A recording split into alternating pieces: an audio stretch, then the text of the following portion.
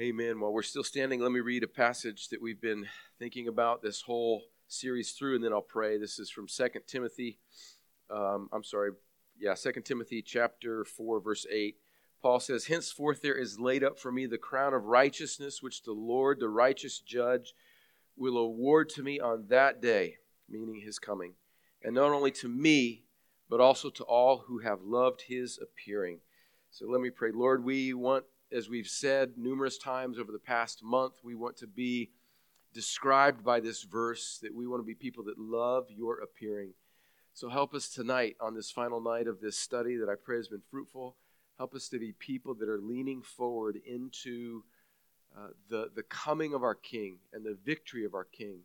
And let it produce in us confidence, boldness, and godliness. And I pray it all in Jesus' name. Amen. All right, have a seat, folks. Thanks for coming out. Here's the outline tonight. You can see that what we have there on the sheet. I want to go through a bit of a quick review, and then I want us to talk about the return of Christ, a little bit of personal eschatology, if you will, and the resurrection, and then questions, which can be just over what we talk about tonight, or really anything over the last 4 weeks, or maybe anything, questions that you have about end times. And I reserve the right to say, I don't know. But I want to go through this kind of quickly so that we have some time for questions, realizing that it is a school night. So the first thing is just a little bit of review over what we've covered. I want you to be familiar with this term hermeneutic. It is a kind of Bible study theological term that it's just a word that describes how you interpret the Bible. Or think of it this way, it's the lens or grid by which someone views Scripture. And everybody has a kind of hermeneutic, a way, an interpretive grid that they look at the Scripture through. And there's many different ways to look at different parts of the Bible or different issues or doctrines through various lenses. And what we have talked about the last couple weeks, the millennial views, remember the premillennial, centering on what is going on in Revelation chapter 20 and verses 1 through 6, and Jesus, that when it talks about Jesus' return, those millennial views are lenses, they're hermeneutics, they're grids through which you look at the Scripture. In particular, the timing of Christ's return. So premillennial is looking at Jesus coming back before this millennium. That's something that comes after, and then after that's the final judgment. A postmillennial is looking again at Jesus coming back after this time of millennium, which is in the postmillennial view, this time of increasing Christianization of the world and culture. And the amillennial view, which I think is poorly named, really I think better stated, the realized millennium, is the view that Christ has been reigning, has always reigned, but in particular, when it speaks of the millennium in Scripture in Revelation 20, Christ has been reigning from the resurrection until he comes again. And so those are all grids. And another grid that I argued for the second week was this concept of the two ages, and how in the New Testament, not exclusively, but by and large, there seems to be a kind of simplicity. Where Paul often, and the other Bible writers, Jesus as well, speaks about this age and the age to come. And again, just like the millennial views, that is a hermeneutic. That's a lens by which you look at Scripture. I think that two-age view fits nicely with the amillennial view, which I said that I told you that I hold to, not passionately, loosely, but somewhat confidently. And then last week we looked at, and I think this was helpful to me just in preparing it, looking at a way to read Revelation. And we talked about the different schools of interpretation. Those that think of it more historically, as if what's going on in Revelation 4 through 19 has been sort of linearly or chronologically come to pass through the ages, or those, so that's a historical view, or those who would look at it in a preterist view, that it's already happened in the past, or those that look at it in a partial preterist view, that it's a kind of mix, or those that look at it through a futuristic lens or hermeneutic, thinking that what's going on in Revelation 4 through 19 and these symbols of these seals and bowls and trumpets is speaking about exclusively in the future, or the view that I think makes the most sense, this idealistic, symbolic view, that it has touch points of application through history and in the future and even now. But it is a way of reading Revelation, and we talked about this idea of recapitulation, and that's just a kind of a theological word that means what's going on in Revelation is that John is just telling basically the same story over and over and over again in several series in different ways through different images and symbols and visions. And so, in that particular view, all of Revelation applies really to all of God's people throughout time. I say all that to say that millennial views, the two-age view, which I think coincides with amillennialism, and reading Revelation in that recapitulation sort of way, are merely tools. They're lenses, they're grids, they are hermeneutics by which you can helpfully piece together Scripture. Now, point number 4 there under hermeneutics is that those lenses, or any hermeneutic, is very, very helpful, but it also has its limitations. So you have to kind of hold to hermeneutics as something that's really a good guide, but not necessarily the final authority. So the Scripture itself, in fact, the God of Scripture is the authority, not the lens, not the interpretive lens through which we look at it. Let me give you an example. If you remember when we were going through our study of the Gospel of John, and we were looking at this chapter in John 6, where John 6 is full, I think, of the doctrine of the sovereign election of God in salvation.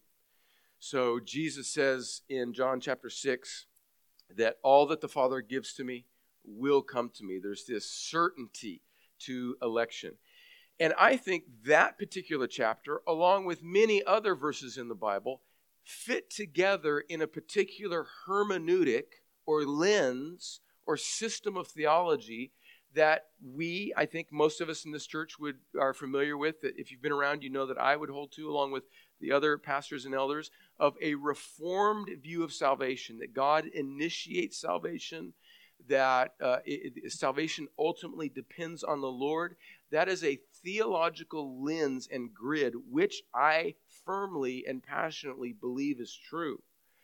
But if you remember when we were going through John chapter 6, one of the interesting things about even like that lens of the sovereignty of God and salvation, and I'm not talking about eschatology right now, I'm wanting to make a point about the limitations of our systems of doctrine, is that in John chapter 6, Jesus is actually calling for an unregenerate crowd of people to believe in him. And when I read J.C.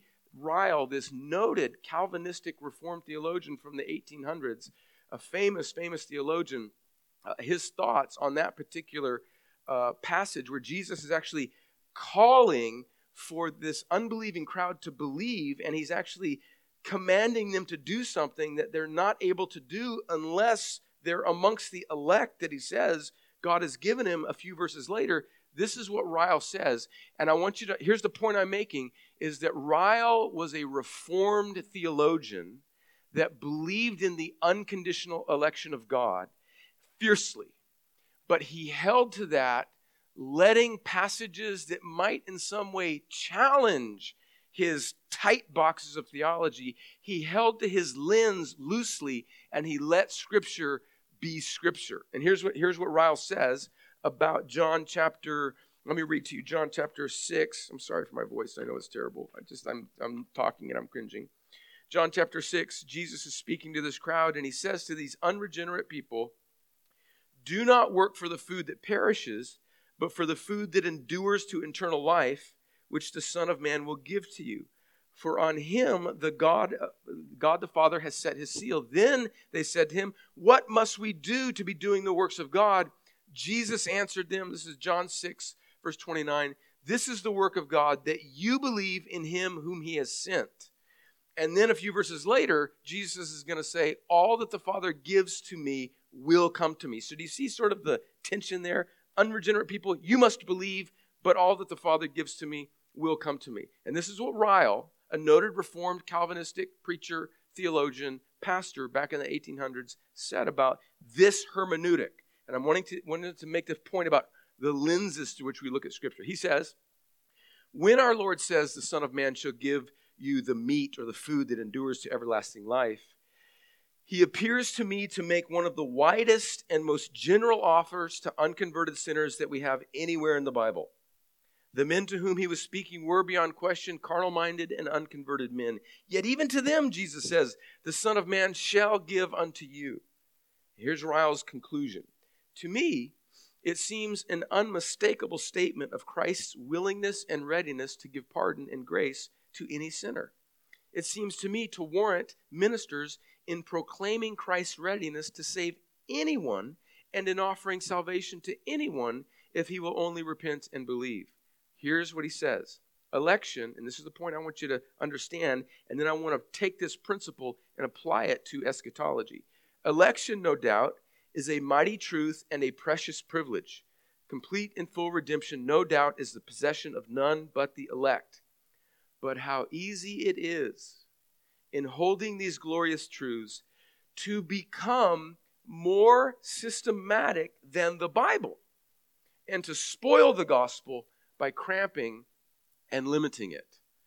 And so we're not talking about soteriology. We're not talking about Reformed theology. We're not talking about election and predestination or human responsibility.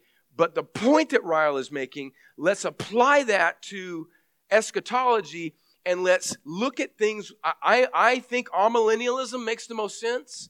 I think the two-age view makes the most sense. I think reading Revelation in a particular way makes the most sense.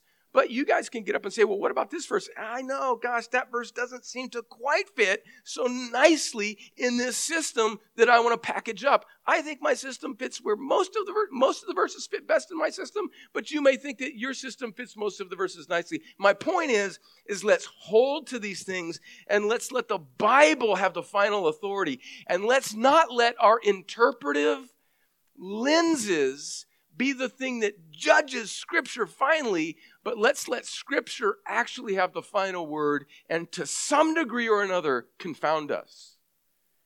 I think that's an important posture of humility. Now, let's not be wimpy people who say, oh, I just can't understand the Bible because it's... No. Don't do that. Remember we talked about this Sunday about even like the doctrine of the incarnation. Go as far as you can go, but don't think that you can wrap the Bible up in a little box and put it on the shelf and mark it amillennialism or postmillennialism or Calvinism or whatever. Stand under the Bible, not over the Bible. Does that make sense? Okay, so here's some essentials in Christian. And so I think the best hermeneutic above anything else is a Christ-centered, that Christ, the Christ is the lens through which we look at everything. And I think that's the best way to look at Scripture. Essentials of Christian unity, I think this is what all Christians should and must believe, regardless of what system or hermeneutic they hold to, that Jesus will physically return to earth one day. There will be a bodily resurrection of all people who have ever lived. Satan will be defeated and constrained forever, and there will be a final judgment in which believers join Christ for eternity while non-believers are separated from God's presence. Those four truths I think are essential to Christian orthodoxy and fidelity and everything that we've talked about, whether premillennial, dispensational, historic, postmillennial, or amillennial, or any way that you read Revelation, or any view that you have about the ages, all of them believe in those four essentials, and that is important. Tonight, I want to spend just a few minutes before we get into questions, just kind of open it up for whatever, just make Brad look silly time. Let's look at just the return of Christ, because speaking of the hermeneutic and not standing over Scripture, I don't want us to get to the end of this and sort of be like we're juniors in high school taking our mandatory science class. Oh, well, it isn't nice when you mix sulfur and that makes this chemical reaction. Well, isn't that nice? Let's not just observe doctrine. These great truths of the coming of Christ and the victory of God for eternity is meant to actually land in our lives. And so I want to speak a little bit here. We could spend a lot of time, but just briefly about how the New Testament speaks of Christ's return. Again, there is a bit of a tension, and this might be a surprising tension to you. There is a bit of a tension about how the New Testament speaks to the return of Christ. In one sense, it speaks of the sudden and unexpected return of Christ. So let me read these scriptures briskly. Matthew 24:50. Jesus in this Olivet Discourse, Matthew 24, I've said it often, Matthew 24 is a really important chapter and a really difficult chapter to piece together, but a gloriously wonderful chapter about the coming return of Christ. And Jesus says, the master of that servant will come on a day, he's speaking metaphorically of his return, will come on a day when he does not expect him and at an hour he does not know. Luke chapter 12, verse 35, stay dressed for action. And Luke chapter 12 is a lot of it's the same stuff that's going on in Matthew chapter 24. It's a parallel passage. And he says, stay dressed for action and keep your lamps burning. And be like men who are waiting for their master to come home from the wedding feast so that they may open the door to him at once when he comes and knocks. Blessed are those servants whom the master finds awake when he comes. Truly, I say to you, he will dress himself for service and have them recline at table, and he will come and serve them. If he comes in the second watch or in the third and finds them awake, blessed are those servants. But know this, that if the master of the house had known at what hour the thief was coming, he would not have left his house to be broken into. You also must be ready, for the Son of Man is coming in an hour you do not expect. And Peter said, verse 41, Lord, are you telling this parable for us or for all? And the Lord said, who then is the faithful and wise manager, whom his master will set over his household to give them their portion of food at the proper time? Blessed is that servant whom his master will find doing so when he comes. Truly I say to you that he will set him over all his possessions. But if that servant says to himself, my master is delayed in coming, and begins to beat the male and female servants and to eat and drink and get drunk, meaning if we think, Jesus isn't coming back for a long, long time, there's no imminence to Jesus' return, so I can eat, drink, and be merry and live how I want. I can go sow my wild oats in college, and then someday I'll get right with Jesus. That's not in the Bible. I'm paraphrasing. You know that, right? If you think that way, the master of the servant will come on a day when he does not expect and an hour when he does not know, and will cut him in pieces and put him with the unfaithful. And that servant who knew his master's will but did not get ready or act according to his will receive a severe beating. But the one who did not know and did what deserved a beating will receive a light beating. Everyone to whom much was given, of him much will be required, and from him to whom they entrusted much, they will demand the more. I think the overarching point of this parable is be ready for the return of Christ. That's Jesus' words in Matthew and Luke. Paul picks up a similar theme, 1 Thessalonians 5:2, for you yourselves are fully aware that the day of the Lord, that's a Pauline biblical way of expressing the return of the Lord, will come like a thief in the night. Titus 2:12 and 13. The gospel has appeared, Christ has appeared to all, training us to renounce ungodliness and worldly passions and to live self-controlled, upright, and godly lives in this present age, waiting for our blessed hope, the appearing of the glory of our great God and Savior, Jesus Christ. So there's this waiting. There's to be this expectancy that Paul is writing to Titus about in the life of a Christian. And then Jesus himself, one of the last statements in the Bible, Revelation 22:12, behold, I am coming soon, bringing my recompense with me to repay to each one for what he has done. So we see this suddenness and unexpectedness emphasis in the New Testament. And we could read a lot more verses that speak to that tone. But then, and this is again primarily in Matthew 24, and here's the tension, there seem to be signs that seem to be, at least many Christians view it this way, some would not, but many Christians would view that there are some signs that are mentioned primarily in Matthew that seem to need to happen before Christ returns. So, there's this suddenness and unexpectedness, but there's also these things that many Christians, and again, Christians will differ on this depending on your view of the millennium, that they will think these things need to happen before Christ's return, and many would say they don't seem to have happened yet. So Jesus, there seems to be this tension between his imminence and these things needing to happen. So, for example, Matthew 24, the Great Tribulation, verse 15. So when you see the abomination of desolation spoken by the prophet Daniel standing in the holy place, let the reader understand, and let those who are in Judea flee to the mountains. Let the one who is on the housetop not go down to take what is in his house, and let the one who's in the field not turn back to take his cloak. And alas, for women who are pregnant, and for those who are nursing infants in those days, pray that your flight may not be in winter or on Sabbath, for then there will be a great tribulation, such as not been from the beginning of the world until now, no, and never will be. Now, I want to say that those who would hold to a postmillennial view or a partial preterist view would believe that those things happened during the destruction of the temple in AD 70, and in some sense they did. But if you piece together other things in the New Testament about tribulation, it seems that this is a symbolic. It had a kind of partial fulfillment in the first century, but also a greater fulfillment in the future would be other Christians' interpretation. So the Great Tribulation, many Christians would say that seems to still be out in the future. False prophets, Matthew chapter 24, verses 23 and 24, that just a few verses in it, if anyone says, look, here's Christ, or there he is, do not believe it. For false Christs and false prophets will arise and perform great signs and wonders so as to lead astray, if possible, even the elect. So some would say, well, that's happened to some degree, even in the first century. Yeah, maybe. That would be kind of the more post-millennial view. But yet, it doesn't seem like there were great signs and wonders. So many, maybe most, would believe that that's still in the future. Signs in the heavens. Verse 29 of Matthew 24. Immediately after the tribulation of those days, the sun will be darkened, and the moon will not give its light, and the stars will fall from heaven, and the powers of the heavens will be shaken.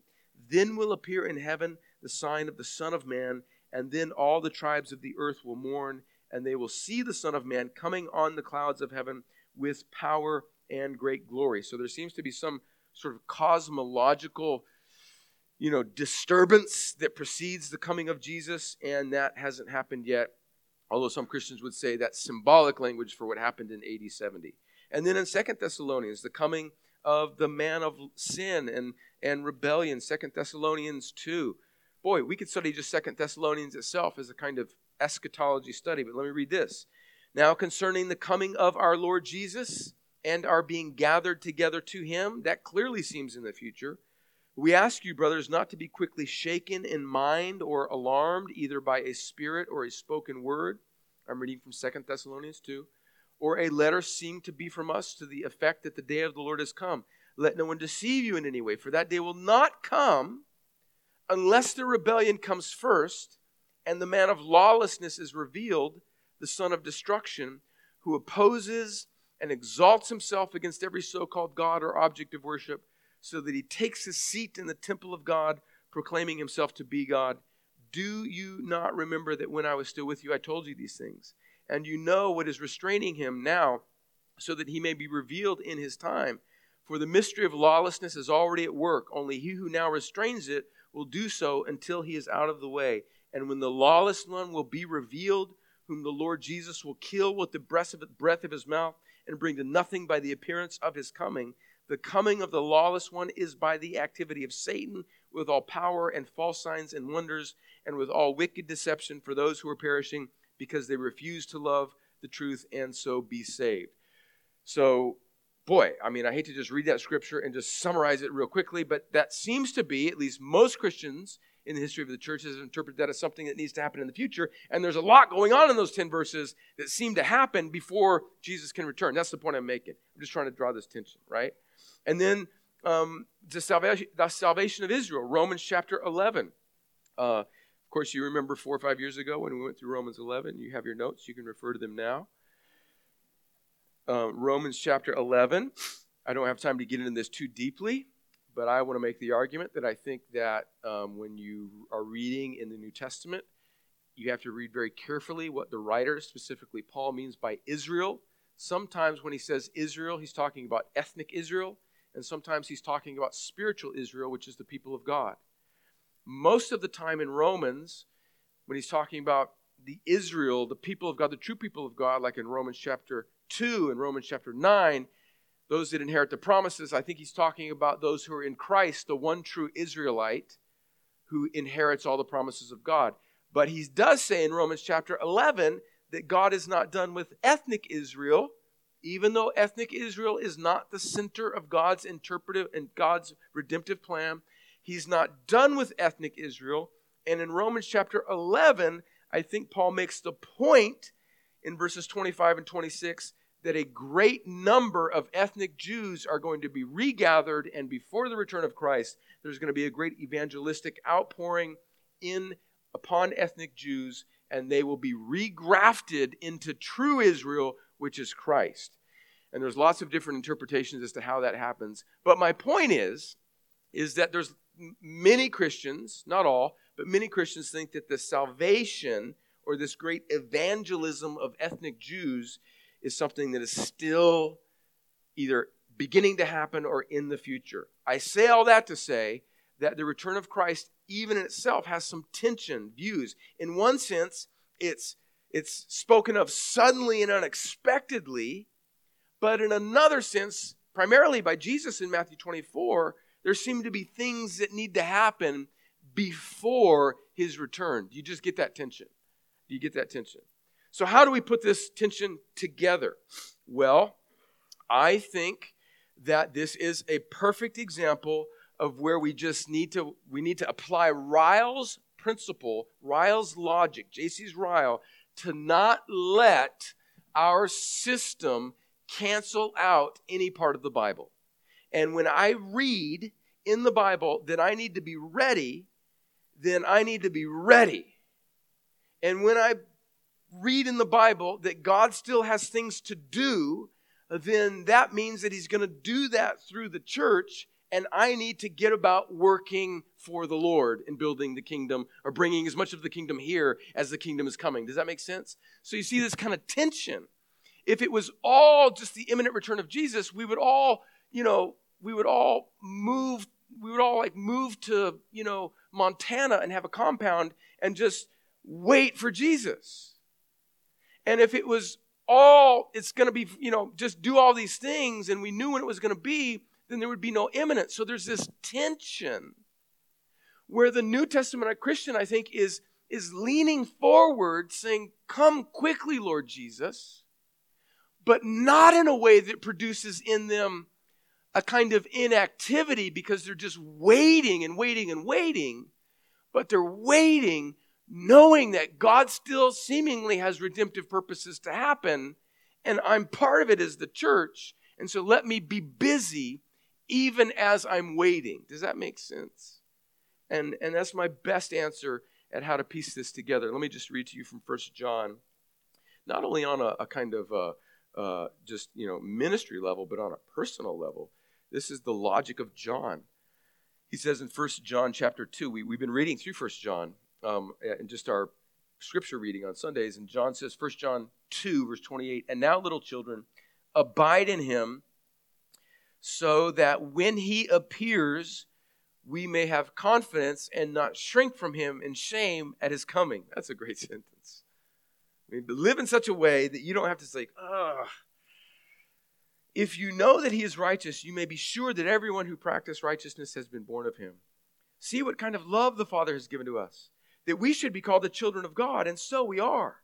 The reason why the world does not know us is that it did not know him. Beloved, we are God's children now, and what we will be has not yet appeared, but we know that when he appears, we shall be like him, because we shall see him as he is. And so I think John's logic is just, man, let's be busy, serve the Lord, and live in such a way that when he comes, you're not like, oh, man, I wish I wasn't doing this, or I wish I wasn't in this particular mind frame, or I wish I wasn't whatever. Live in a way of expectation, but be busy. And then he leads us into the next point, that we're going to be like him, which is our resurrection hope. But let me just hammer home this point under return of Christ, Roman numeral 2, letter B, point 3.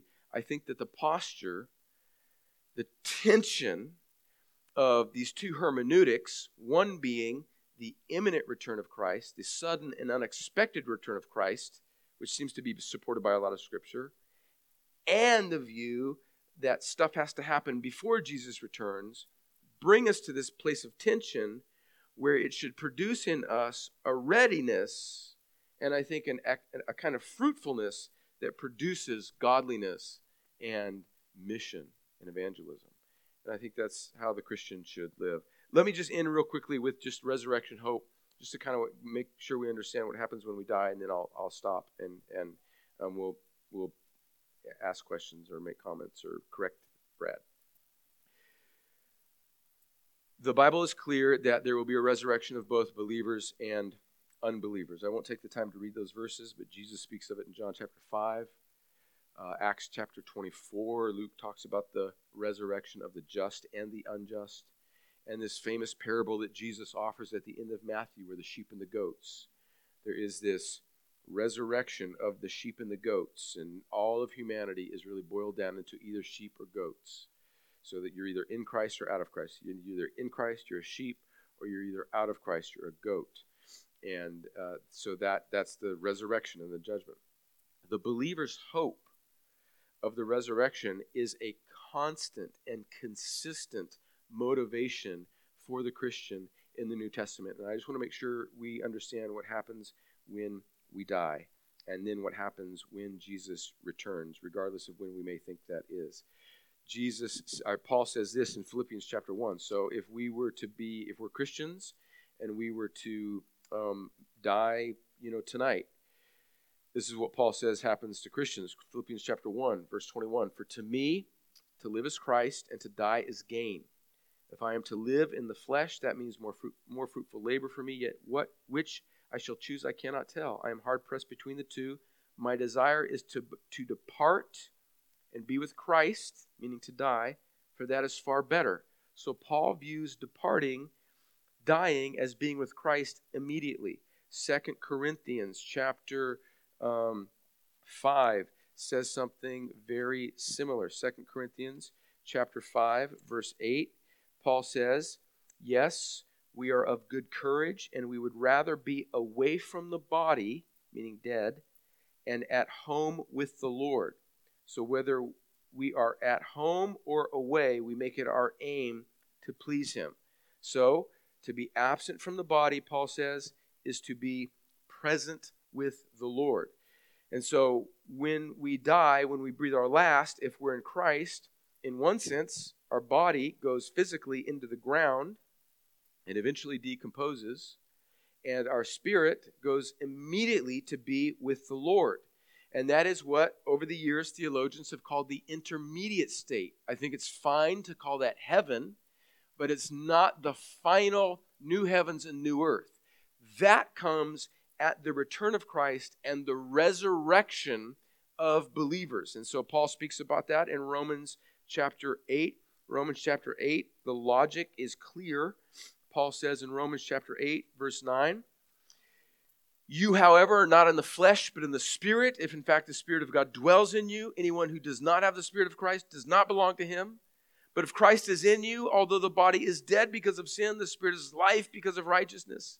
If the Spirit of him who raised Jesus from the dead, so meaning resurrected, dwells in you, he who raised Christ Jesus from the dead will also give life, as speaking of the future resurrection, to your mortal bodies through his Spirit who dwells in you. So Paul is tipping us off that there's a final future, we can call it consummation or glorification or resurrection of the saints that awaits us.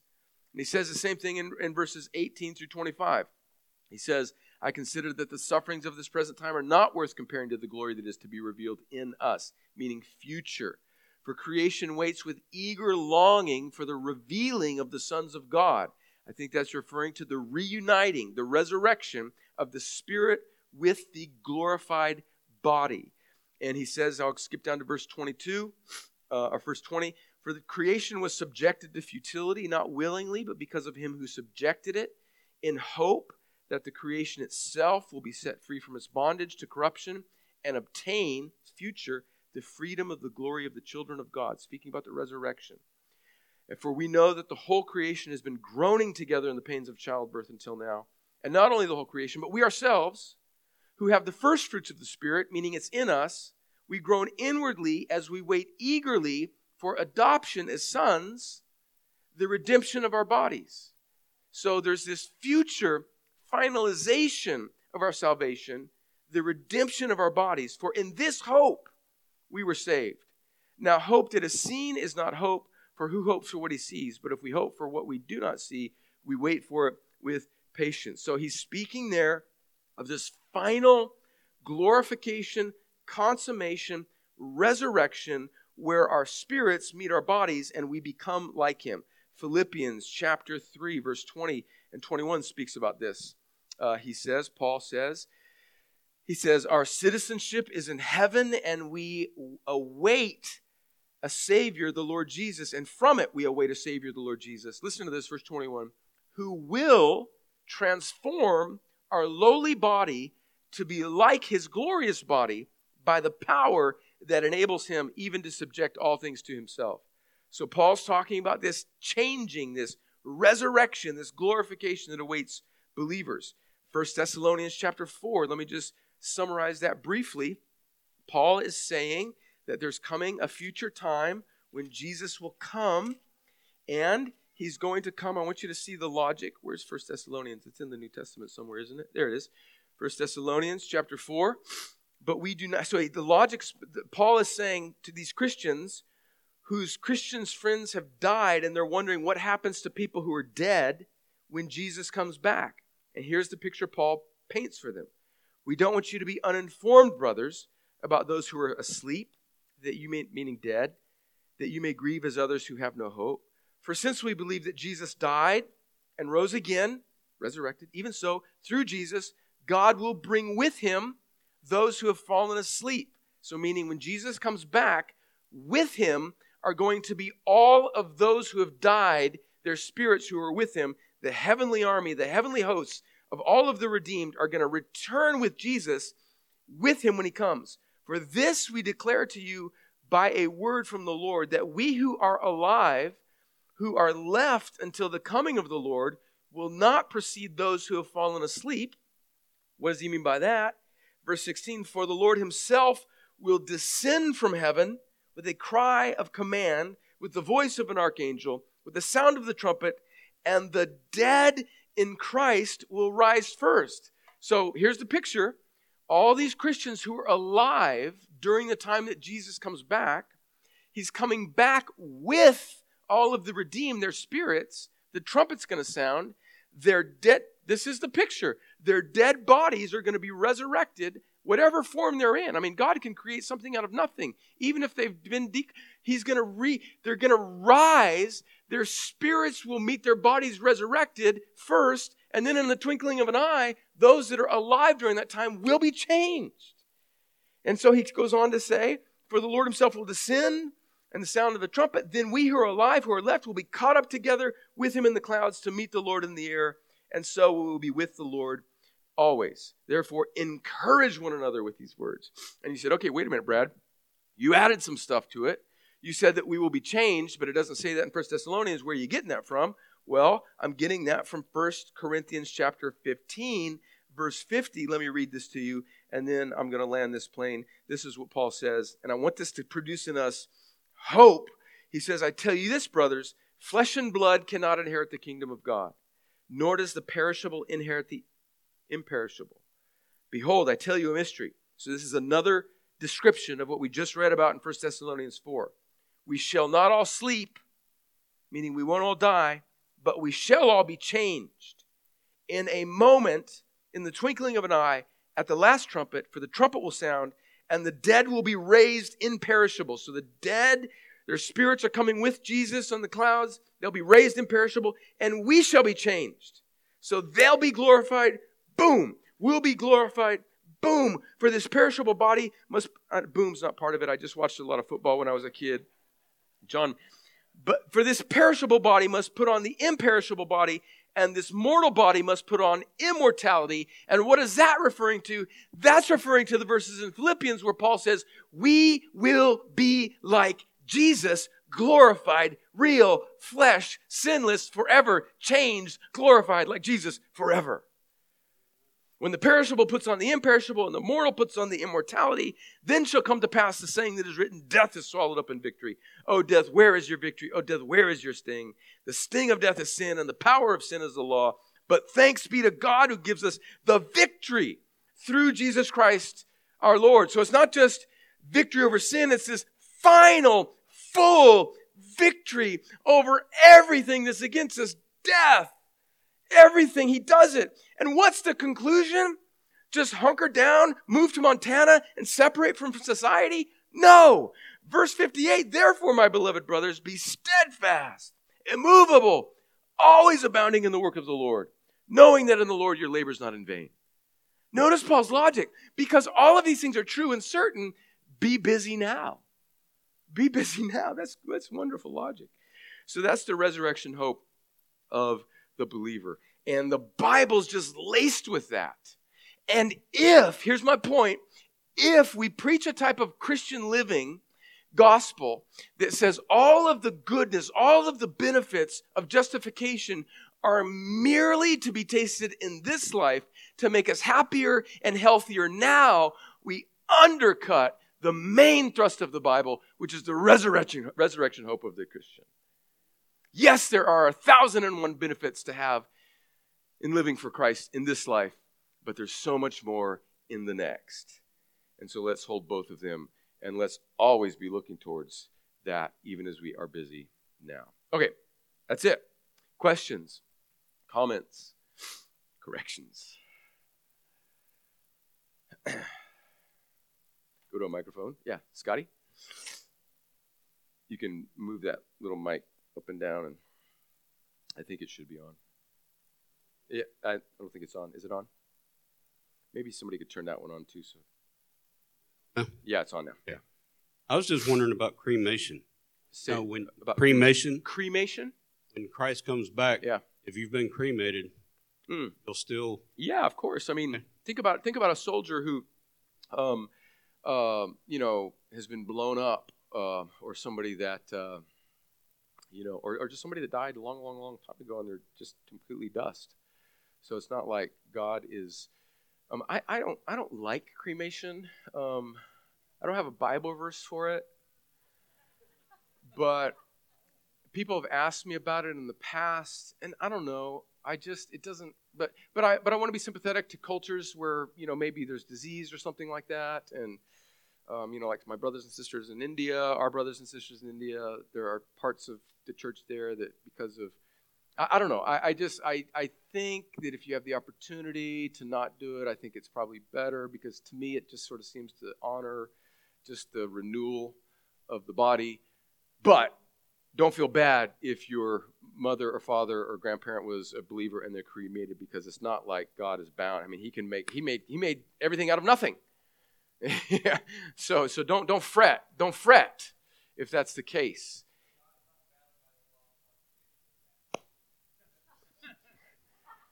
Dr. Derringer asked the question, I would say rhetorically, God is not bound by the law of conservation of mass, and I would say yes, God's not bound by that law. Good statement. Anybody else have a question? Good question, Scotty. Yes, Taylor.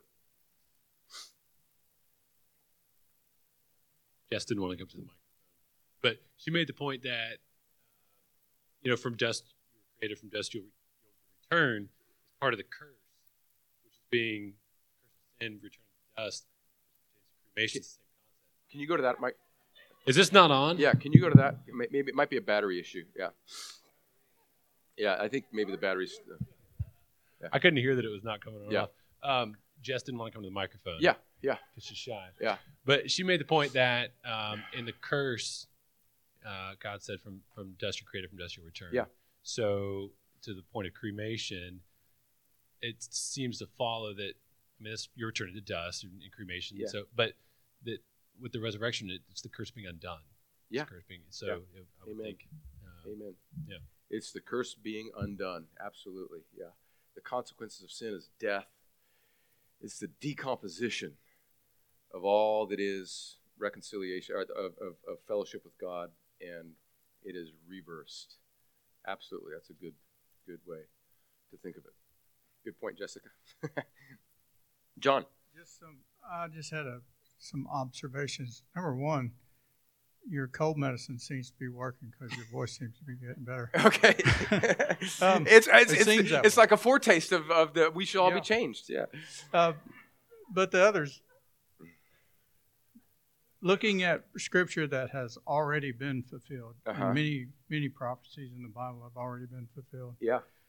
One, they're very, if you look at them prior to the fulfillment, just take two, for example, Psalms 22 and Isaiah 53. Yeah. I think that anybody looking at that before the coming of Christ would have a hard time figuring out, number one, that was the Christ. Maybe Isaiah 53 you would.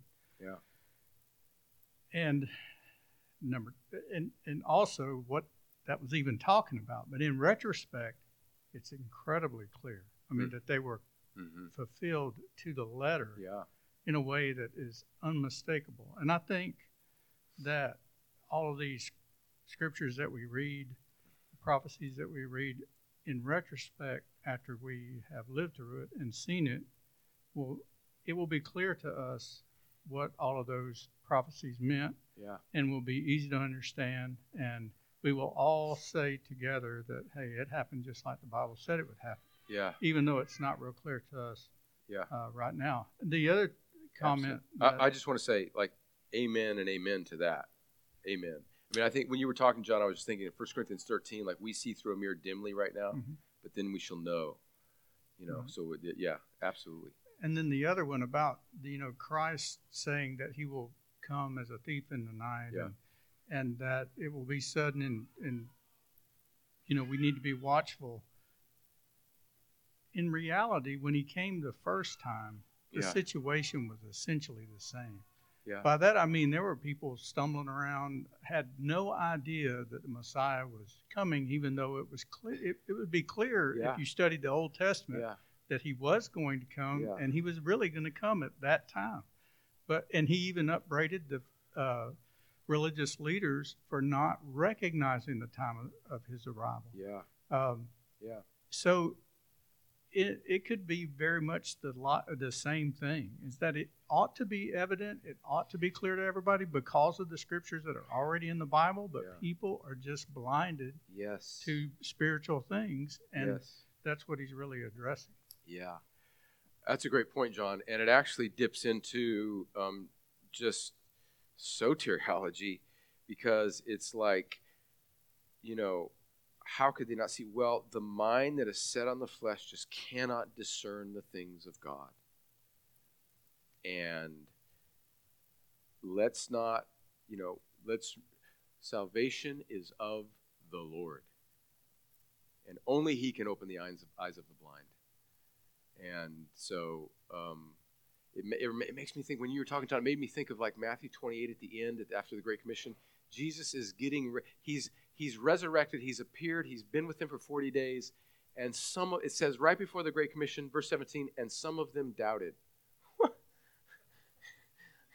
But we would have been, that's not like, we would have been amongst that lot maybe too. The point being that it's the Lord who opens the eyes of the blind. And he uses scripture, but so praise God. Good point. Any other points, questions? Yeah, Ed. Our resident Golden State Warrior fan. Are they going to win the West this year, Ed? I'm hoping so. But okay. Yeah, well, I've been hoping that the Chargers would win a Super Bowl for about 40 years, so. There's no prophecy of that, Go ahead. I know what I'm trying to ask, but I don't know if I can get it across right. Yeah. The thing this kind of stuck in my head when I'm thinking about this hermeneutic that we, whether we intentionally do it or not, the way we view Scripture. How much does this, these different eschatological views, how much does that affect us? Like if we're reading through the Old Testament, how do you deal with some of the stuff correctly? Yeah. Well, that's a great question, Ed. I think how you view those things is going to greatly impact how you view the Old Testament. In particular, for example, like Daniel and an understanding of what's going on in Daniel chapter 9 and the 70 weeks of Daniel and the 70th week. So premillennials and amillennials and postmillennials are going to do different things with that. And so it is going to greatly impact that. The scriptures, the prophecies about what is Isaiah talking about when he's talking about, like in Isaiah chapters 40 and 60s, around in there, when he's talking about the new heavens and the new earth, or this seemingly glorified time of peace. The premillennial is going to look at that and say that's going to be talking about the millennial kingdom. The amillennialist is thinking that's the new heavens and the new earth. And the postmillennial is going to look at those verses and going to see like what's going on in Isaiah 60 and other chapters as being a description of the Christianized world. So that's a perfect example of how these grids will affect how you read certain Old Testament prophecies. And I'm just saying, let's have those conversations. Let's hold to it. Let's be persuaded by one view or another, but let's hold to it lightly, because I think we all end up ultimately with the same conclusion that Christ is the victor, regardless of how we might time those prophecies. But that's a great question. I think to answer your question, what hermeneutic you have is going to greatly impact how you read Old Testament prophecy, or just how you time it out. And like, I'm thinking about like you picking out commentaries to help you with the hard parts. Mm-hmm. And I've read some, and then I was digging what they had to say, and then I find out, well, this particular guy had this kind of end-time view, and then it's like, okay, should I be, it's not. Right. Well, it's really confusing. I know it is. And I think, but I don't want us to be, the problem with this is I don't want you to think of people that might be in a different eschatological camp than you, or in a different soteriological camp than you. Don't view them, as long as they're faithful Christians, don't view them as like the opposition. And I know you're not doing that, but I do think that we can, and I'm guilty about this, because I kind of have strong views about stuff, and I got opinions. I mean, you guys know that. And I have to fight against making like a straw man or a boogeyman out of a fellow Christian's opposing view on stuff. And so I think just the more you immerse yourself in these, the more you're aware of them, the more you kind of say, this is where that guy's coming from, and that's why he said that. And I may disagree with that, but I can really benefit from 99% of the other stuff that he says here, so praise God for that, And you kind of learn to sort of, take off the meat and eat it and spit out the bones. And we have to do that with everybody. You have to do that with me to some degree. Come on. I mean, be a Berean. Be somebody that that wants Christ, not a particular doctrine or man or system. So you're making my point for me, Ed. You're nodding like, okay, Brad, I got you. All right. Yeah. Amen. Good point. Yeah. Questions? Alva. A comment first. Yeah. My dad said that the reason Paul wrote that the dead in Christ would rise first, and then those of us who remain will be called up, is because the dead in Christ have got 6 feet further to travel. Yeah, that's right. But that was my comment. Yeah, that was good. The Christian humor. Do you take the 25th chapter of Matthew there?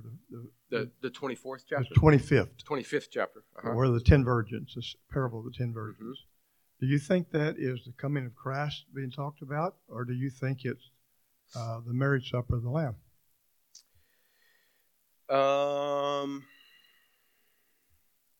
Well, Alva, I'm not sure. I'd have to look at it. Let me read it. "In the kingdom of heaven will be like 10 virgins who took their lamps and went to meet the bridegroom. 5 of them were foolish, 5 were wise. For when the foolish took their lamps, they took no oil with them, but the wise took flasks of oil with their lamps. As the bridegroom was delayed, they all became drowsy and slept. But at midnight there was a cry, 'Here is the bridegroom, come out to meet him.' Then all those virgins rose and trimmed their lamps. And the foolish said to the wise, 'Give us some of your oil, for our lamps are going out.' But the wise answered, saying, 'Since there will not be enough for us and for you, go rather to the dealers and buy for yourselves.' And while they were going to buy, the bridegroom came, And those who were ready went in with him to the marriage feast, and the door was shut. Afterward the virgins came, also saying, Lord, Lord, open to us. But he answered, Truly I say to you, I do not know you. Watch therefore, for you neither know the day nor the hour. So to answer your question, Alva, I think, and this is one of the reasons why I like an amillennial perspective, I think it's actually referring to both, because I think the coming of Christ and the marriage supper of the Lamb are kind of like they're happening at the same time. Yeah, that's what I would say. Yeah, so I think it's talking about both. Good question. Anybody else? Anybody else?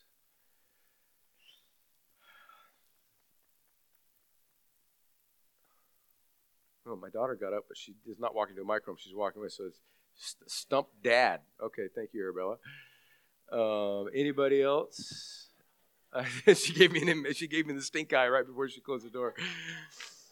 Anybody else? All right. I hope this has been helpful, and I don't want this to just be, merely theoretical. Wherever you are, let me just re-emphasize and end with, wherever you are, there are no second-class citizens in Christ. There are no JV Christians. There are no second-string Christians. There are no lesser-than Christians. If you're in Christ, regardless of where you may be, you're a brother and sister. We can talk about these things humbly, but let's grow. Let's hold on to this particular area of doctrine as tightly as we can, but not so tightly that we have to avoid certain scriptures. Let's hold on to Christ more tightly and to each other as well. And let's be the type of people that Paul talks about in 2 Corinthians 4 that just are leaning forward, that love his appearing. So I pray this has been helpful. And let me pray. And I'll stick around for a little bit, but I don't want to get too close to you because I don't want you to get what I got. So let me pray. Lord, thank you for this time in your word, for these past 4 weeks. Lord, it's easy. We think in America that we're going through difficulty, but Christians around the world have in the past and currently are experiencing much more difficult times. And so we pray that you would fortify them with these truths as they come across them.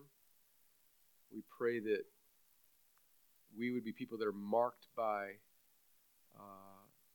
eternity, heavenly mindedness that actually produces in us an earthly fruitfulness, a zeal for evangelism, a passion for missions, a loose hold on material goods, a loose hold on earthly reputation, and a desire to grow in godliness so that none of us would wince or be ashamed when you come, if you were to come in our lifetime, or if we were to breathe our last to stand before you. I think about that verse in Hebrews that we've looked at, that Jesus is not ashamed to call us his brothers. That's so glorious. And let us do our part to not be ashamed when we stand before you. And so, Lord, let our study of eschatology produce in us a longing to be more like Jesus, to tell more people about Jesus, and to be busy doing his work so that we're ready for the bridegroom. And I pray all these things in Jesus' name. Amen.